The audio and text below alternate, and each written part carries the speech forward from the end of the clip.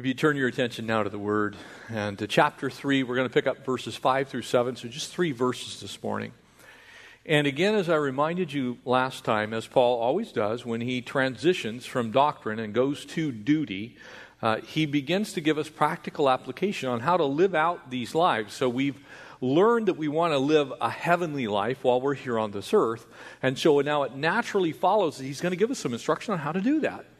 Some areas that we can look at our own lives. And the first thing that we see, and it's a two-part message, there's really 2 specific lists of sins here. They're by no means completely comprehensive of all things that we might be able to be engaged in that wouldn't be pleasing to God. But they are the 2 most important groups, and so he uses 2 groupings, the first one sexual and the second one social. We're going to cover those sexual sins this morning. So as you might imagine, this morning's message will be PG-13. So if you have children in here, I want to highly suggest that you allow them to go off to junior high, high school, and or children's ministry. Otherwise, we're going to be talking about sensitive subject matter. And it will not be graphic, but it will be very easily discernible as to what we are talking about because Scripture talks about it. And as the body of Christ and as we study God's Word, we need to have God's opinion on all things. And so God here instructs us on how to take out the trash in our lives. Now, most of you probably have, we have mandatory trash collection, all those things here in L.A., and you have those, wonderful multicolored trash cans. I have 17 of them, I think, in the backyard. There's one for recyclables and green, and we have all those things going on. It's great. We get to do that. But, every once in a while when you don't take your trash can out in our case, on Thursday, and it stays there a week, it begins to stink a little bit. Amen? Imagine how your sin smells to God when you bathe yourself in it, when you keep it, when He sets you free from the bondage of sin and its consequence, death. You see, we as the body of Christ are not supposed to keep the things that we've been set free from. We are no longer to engage in those things. And so powerful is that message that Paul, as he writes to the church at Rome, actually poses a question, and he says, what then? Should we go on sinning that grace might abound? He answers that question and says, heaven forbid. We as the church are supposed to look like, act like, talk like Jesus, not the world. And so for us this morning, and maybe I'm going to do some of you a favor, and I'm going to say some things that you may not want to say to perhaps someone in your life.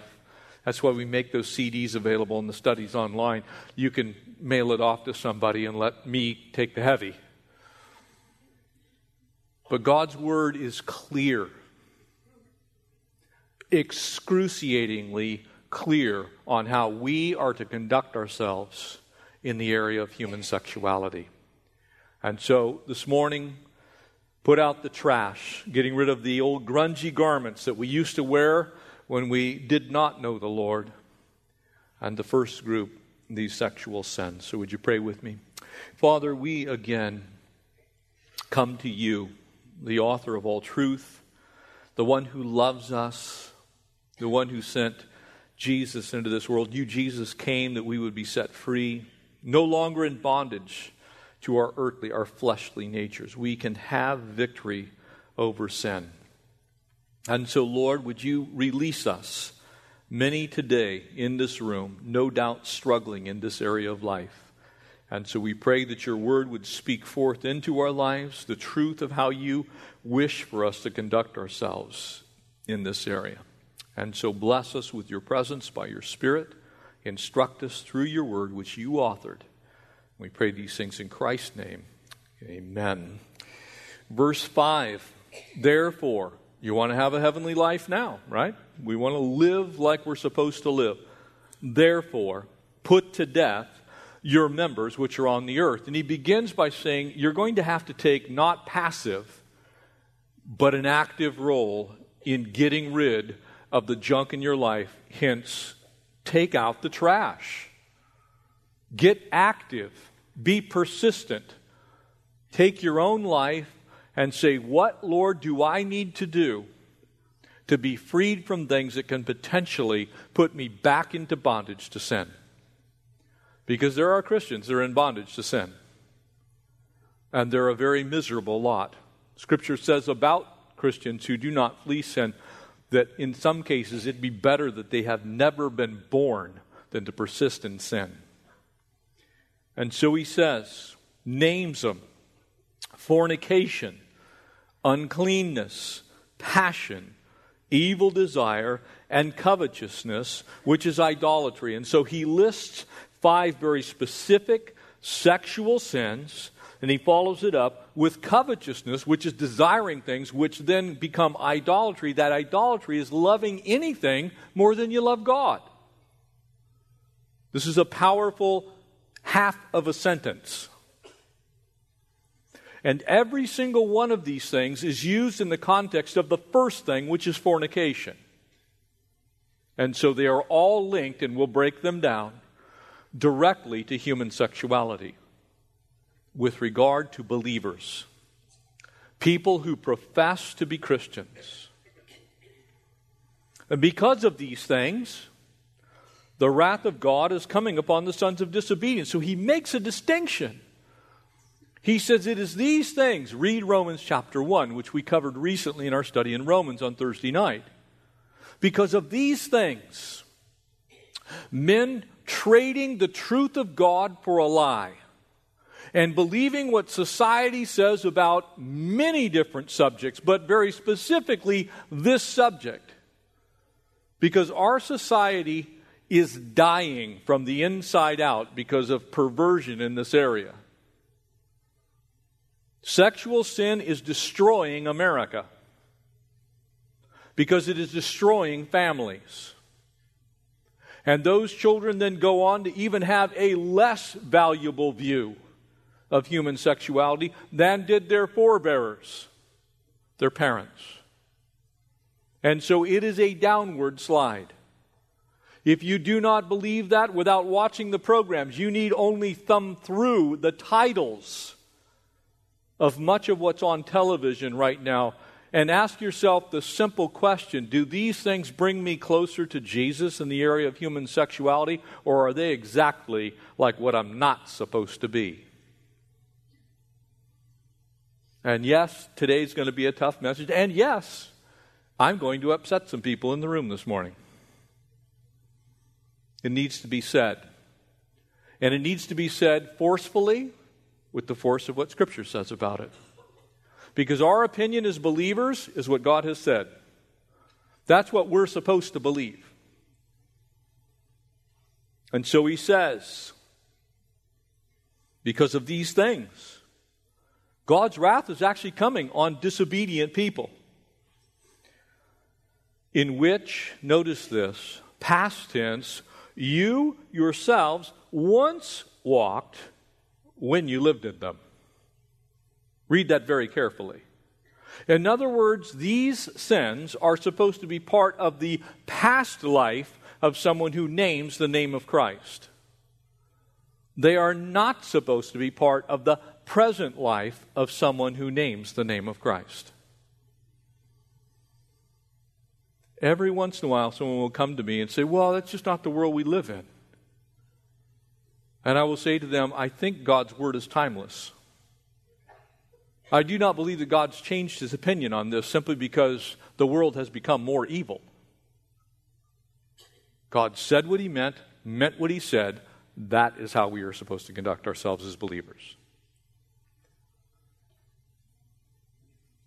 Great first step to take out some trash.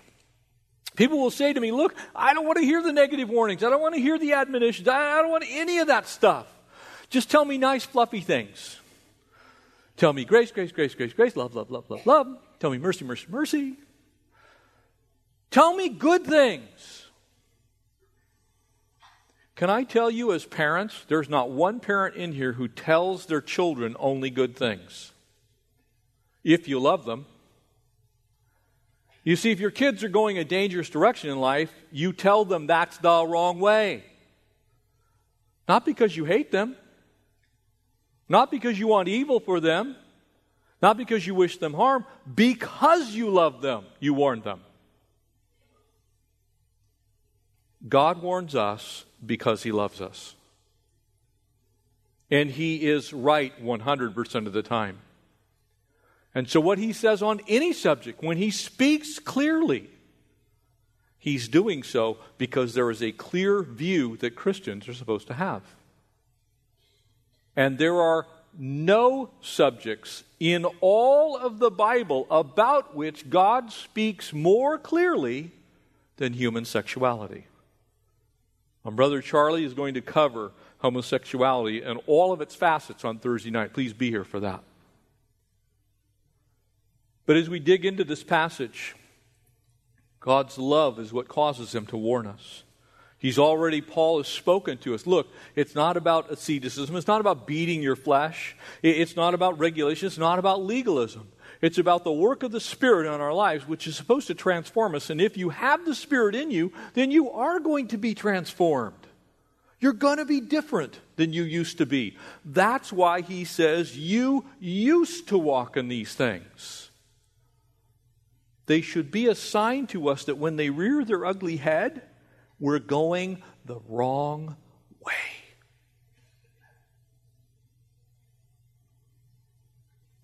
And in that sense, they're two sides of the same coin.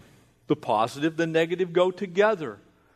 Now, for those of you that have had the experience of having some cardiac issues, maybe you're here today and you have high cholesterol, high blood pressure, you're on some statin drug, you've got, something that's going on, and your doctor doesn't, come, you don't go into the cardiologist's office and he looks at you and he goes, you're going to die, but just keep doing what you're doing. No, he tells you, look, lay off the bacon-wrapped maple bars. And when you're on PCH and you see Jay's Donut, keep driving. He gives you some instruction about what not to do, right? Eat more veggies, lay off the red meat, you get some instruction. And then if it's really bad in your life, what does he do? He schedules you for a 4-way bypass. And you submit yourself to having your chest cracked open from the top of your breastbone all the way down to about your belly bone. They take your heart out of your chest and they do a repair on it. They don't do that because they want you to die. They do that because they want you to live. The same is true for God's Word. God loves you because He loves you and He wants you in your best spiritual health. He says, look, the two sides of the coin are this. If you keep going the way you're going and I don't warn you, you're going to die. So I'm not going to just tell you the loving things you want to hear. I'm going to tell you the things you don't want to hear. Because you need to change to make you a whole person, to work those things out in your life. Surgery is not pleasant.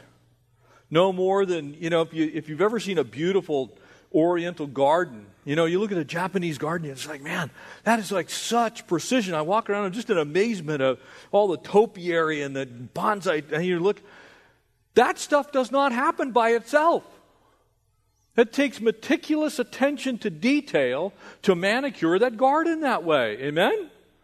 Sit out there with little clippers and clipping like every little tiny branch. Can I tell you, if you want a beautiful garden in your life, you're going to have to put some detail into it. And you're going to need to remove the rocks and get rid of the weeds, and you're going to need to clip off some limbs. There are some things that will have to go. In the mountains, we used to talk about, we have black oak trees up in the mountains, and those black oak trees often get what we call root rot. And that root rot will come up in the trunk of the tree, and it will kill limbs. And if you have a limb hanging over your house and it becomes rotted, you better cut that limb off or it's going to fall off and crush your house. So as beautiful as that limb may look, and it may still produce leaves, it may look just fine, but on the inside, the heart of it is rotten and it needs to go. Make sure you don't have any areas in your life that are rotten on the inside that are going to kill you later.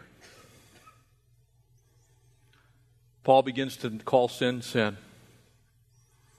Not only is this paragraph negative in that sense, He says these sins have no place in the life of a believer.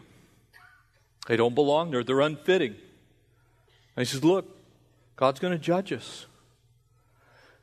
If you don't want that, then the object really is fairly simple that you should be focused on. You have to take active, absolutely vibrant action to deal with these things. If you just sit around and have happy thoughts, you're likely going to persist in sin. You need to take steps to eliminate these things from your life. And he begins by talking to us about some things that are delicate. And we'll try and be delicate this morning while still calling sin, sin.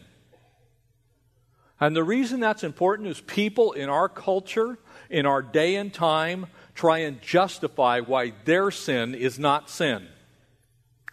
I cannot even tell you the hundreds, if not thousands of people who have come to me in some way, shape, or form in my time in ministry and said, well, that's true for everybody else, but my situation's different. And they begin their story of justification, why they should be able to do what they're doing, even though Scripture says it is absolutely against God's will. And tops on the list of those things is sexual sin. Well, my husband or my wife doesn't do this or doesn't do that or isn't involved in this or won't allow me to, and you just name it. And there are many times when I just have to say, please stop. I do not need the details. I took biology. I understand how the parts work. They'll go, well, it's just this or it's just that. Say, do you believe that Jesus Christ is your Lord and Savior? And they'll say, yeah. Then let me take you to His Word. And here's what it says. Your husband, your wife, is the only person on this entire earth that you are to be sexually engaged with. The only. And if you don't have a husband or a wife, you don't get to be engaged in sexual activity until you have a husband or a wife. Well, that's not realistic.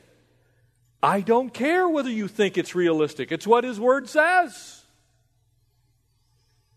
And they'll start naming all kinds of worldly reasons why they're right and I'm wrong. And I say, look, you can have all your worldly reasons. I'll give you God's reason.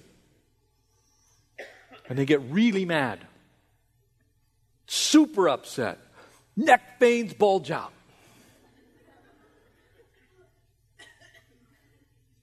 God said what He meant what He said. This is how we live our lives with our human sexuality here on this earth. The first things that need to go in the dumpster, and we're going to name them. Here they are. First one he uses is the word fornication. It's translated sometimes sexual immorality. It is a single Greek word, porneia. And the reason that word is important is because God is being very specific. He's using the most general term that is always defined by the nouns that surround it. So when porneia is used, whatever you follow it with, or whatever has preceded it as far as a noun is concerned. So if it's a man and a woman and they're married, that makes the sin that follows adultery. If it's two people who aren't married, it's fornication. If it's two men, it's homosexuality. Very important for you to know that. That means that any sexual endeavor outside of every relationship other than, if you're not married, there is supposed to be zero sexual activity in your life. Zero. Everybody's looking like, really? Why does God say that? Because that man or that woman that you're sexually involved with is someone else's husband, is someone else's wife, not yours. And you are destroying the relationship that they may have later by doing those things. So he says, first, fornication. Homosexual, heterosexual, bisexual, every variety, all sex outside of a monogamous, heterosexual relationship, two people committed to one another in marriage, all sex outside of that is sin. Am I clear? Good. Because what follows adds to this. That's where we start. He moves on to a second word, impurity or uncleanness. The Greek word there, the heart of it, is impurity. It's something that's internal, that ultimately destroys the external. It's something that rots from the inside.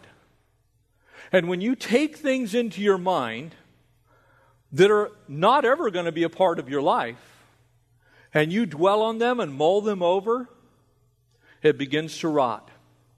Sexual jokes, innuendo, proclivities of all kind, things that stimulate beyond what we'll get to in a moment, which is lust. Any of those things, those are not harmless jokes at the office. Those comments that we now actually in the state of California actually do call them sexual abuse. That people are finally getting a clue. You know, maybe I shouldn't talk to somebody like that. Because what it does is it makes their whole relationship impure. And so God says, no uncleanness, impurity. Doesn't even have to be a sexual act. It can be sexual talk that causes that other person to think, well, maybe I'm interested in them. I told you, I warned you, and you're all still here. He moves on. He uses the term lust. It's one that we know. It's the Greek word pathos. It's a state of mind that is constantly engaged in impurity. You're thinking about things you shouldn't think about so much so that it takes control of your mind. And that's all you think about. Oh, sure, you squeeze in a few other things like some work, but in the midst of work, there's still lust going on in there. And what happens is when you begin to feed your mind and it becomes so filled with those things, what do you think is going to happen eventually? You're going to figure out a way to fulfill those thoughts. Because it goes from your head to your heart to your hands. That's the way sin works. You think about it, you dwell on it, eventually convinces your heart it's okay, and then your hands do it. Very simple way for you to remember the process that happens. And so he says, look, don't be engaged in lustful activities. It cultivates an attitude or an appetite. When you cultivate, if your children come to you and say, you know, Dad, what's healthy eating like? Well, it's Mars bars and Snickers. And you just run down you go down the candy aisle and say, yeah, I'll have some Skittles. And the M&Ms are good and the Reese's Pieces. And you convince them that the only thing that will ever satisfy them is all the candy and all the candy aisle. What do you think they're going to have an appetite for? Candy. Your brain works the same way in human sexuality. If you convince your mind that you are not happy in your marriage and that there's some other way that you could be satisfied and you dwell on it, then you tell yourself, well, after all, this isn't working so great. Before you know it, instead of just like telling your children about things like broccoli and asparagus and things that are good for them, you keep telling yourself about things that are bad for you. What do you think you're going to end up doing? The stuff you shouldn't be doing that will destroy you. So lust. He adds to that. Notice how these things compound one on top of another. Because it becomes a lifestyle. What is the lifestyle that we see in our country today? My goodness. It is staggering. There is no way. I want to say this. I'm watching a Payday candy bar commercial, and they somehow managed to make that sexual. I'm like, are you kidding me? Now, if it's there, what do you think they're trying to tell you in the television shows? Consequently, evil desire, base intent, something that's sinister. It's twisted. It may be even in the background. And so you're sitting there watching that program. I can't tell you how many Christians tell you, hey, did you see The Bachelor? No. Did you watch this? No. I watched Leave It to Beaver, Father Knows Best, and The Courtship of Eddie's Father. And I'm like, the Krusty Channel, you know?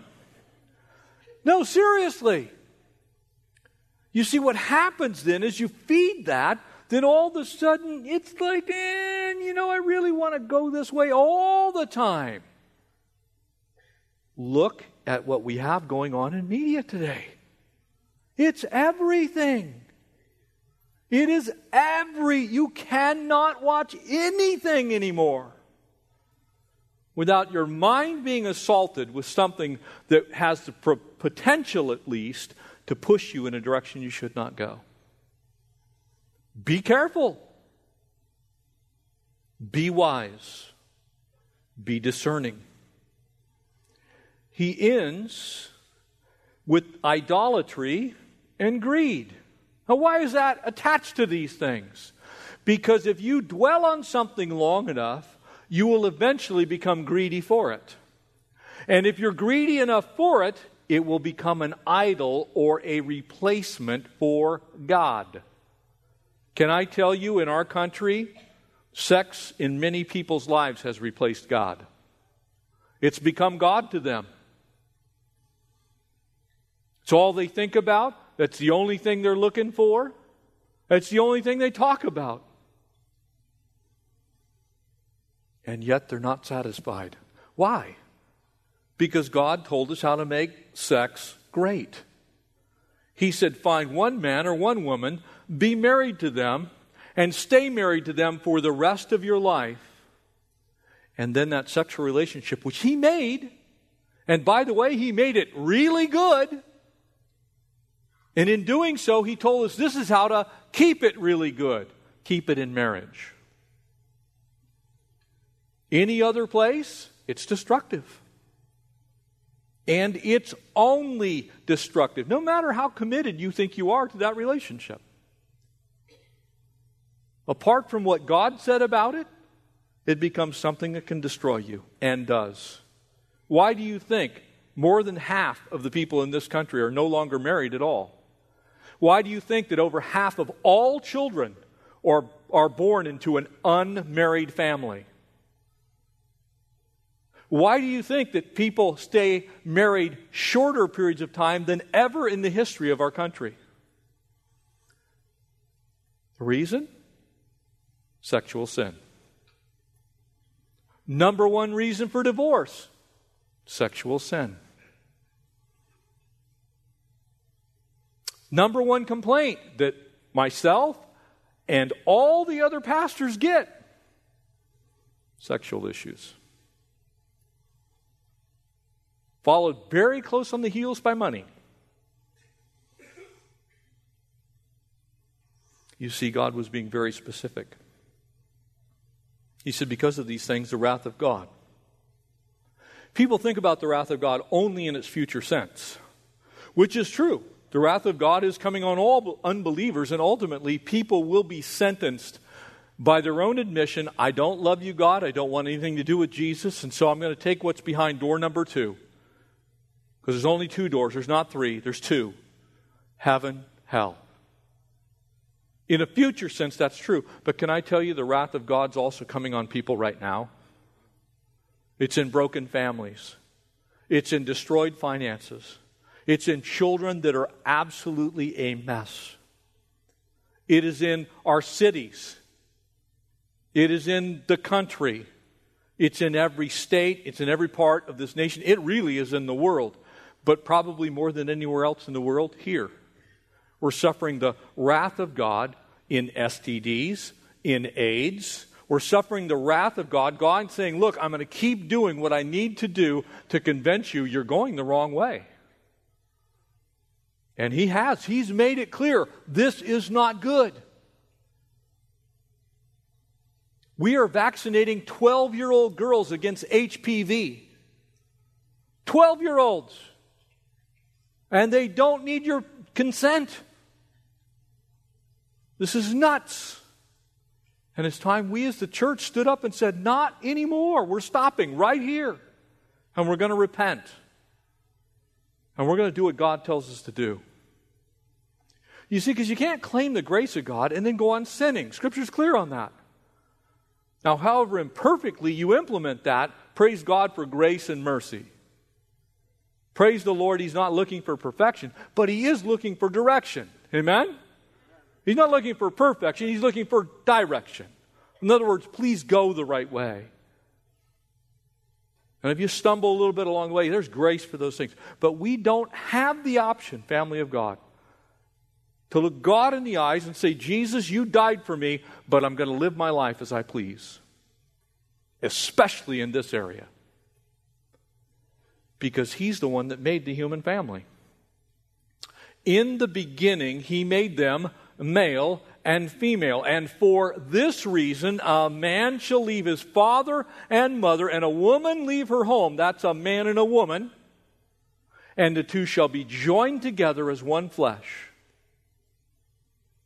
And Jesus added to it, and He said, and that which God has joined together, let no one separate.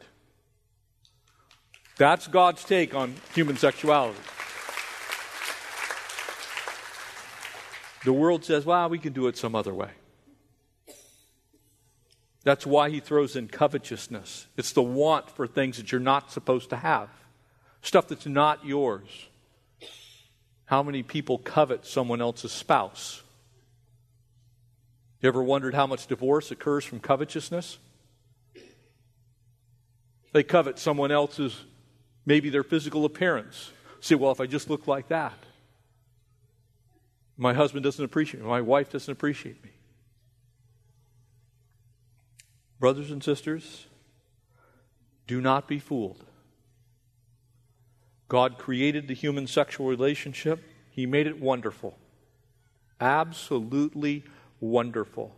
But then He said to keep it wonderful, keep it here. Keep it in the midst of a Christ-honoring, God-loving, God-fearing relationship. Now, I recognize that not everyone is God-fearing and God-loving. And I also recognize that not everyone is saved. But that is not important to us. What's important to us is we are God-fearing and we are saved by grace and through faith. And so this is how we are supposed to live. And if we'll do that, then we have the opportunity to affect cultural change.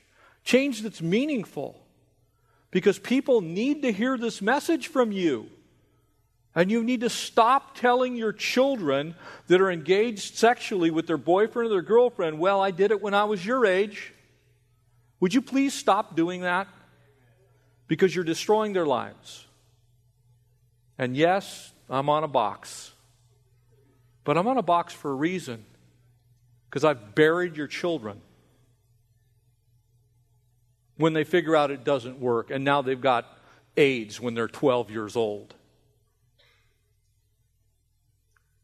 I've had to go comfort a dad whose daughter put a bullet in her head because her boyfriend left her. Why am I saying this? Because this out of whack does those kind of things. The devil gets in and begins to work in their life, and before you know it, they have no value except who they can sleep with. Don't let your daughters believe that, ever.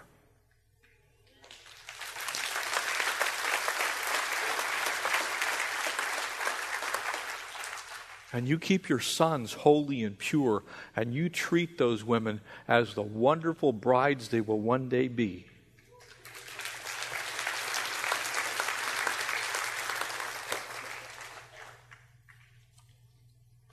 God has a plan, and He wants us to be the examples. Let's take out the trash. Amen. Would you stand with me?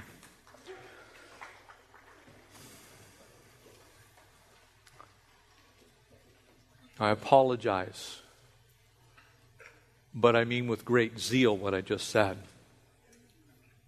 I've watched with just horror the destruction that's occurred in people's lives. And I realize fully that there may be people in here right now who've been struggling. And so I want to pray for you. And I'm going to ask you to do something. And please, it's important because people need to know. People need to know that they're safe. And so I'm going to ask you, all of you, 100% of you, to bow your heads, close your eyes. Please keep them closed. And I'm just simply going to ask if you would like me to pray for you because you're struggling with some kind of sexual sin. And every eye closed, every head bowed, to just simply slip your hand up in the air. And I want to pray for you that the Lord would give you victory in that area of life. Hands going up all over the sanctuary. Just raise your hand. There's nothing to be ashamed of. Probably not a person in here who hasn't struggled at some point in life. I see those hands. Again, I'm just going to pray for you. You're not going anywhere. We're not going to have you do anything. But I do want to pray for you because you're struggling. And you want to be free. You want to get from under that weight. I see those hands. They're all over the sanctuary.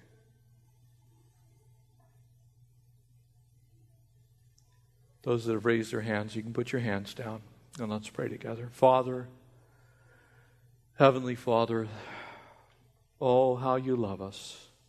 And Lord, for all these that have raised their hands, Lord, admitting to you, not to me, not to other people, admitting to you that there is an area of struggle. And Father, I pray if there's others that didn't raise their hands, that right now, by your Spirit, you would just convince them that your way is the best way. And so, Lord, for these that have raised their hands, would you deliver them from the bondage of the enemy? Would you give them that power that James 4 speaks about? If we will resist the devil, he will flee. Would you give them great power of resistance? Lord, would your Holy Spirit fall afresh and new upon them? Lord, in great power, Lord, would you touch them? God, would you heal the wounds and bind them, Lord? Would they know your care and your love and your goodness? God, you do love us, and you love us even at times when we fail you. And so, God, would you take these wonderful people who have bravely said, I'm struggling, and would you heal their lives? Set them free from the bondage. Lord, break the chains. Cause them to know your goodness. Lord, would you love them? Would you send them a token in their heart and their mind of your great love and your amazing grace? Encourage them. Would you cause others to come alongside in their lives unknowingly to encourage and strengthen them? And so, Lord, we bless you. We thank you for your word. And Lord, would we be doers of the word and not hearers only. We don't want to be self-deceived. We thank you that you've written the book, and all of it testifies of you. And so you know what you want us to be. You know what it's like to be human. You, Jesus, came as a man. And so grant, Lord, to us the opportunity to speak forth your truth in this world. We ask it in Jesus' name. Amen. Amen.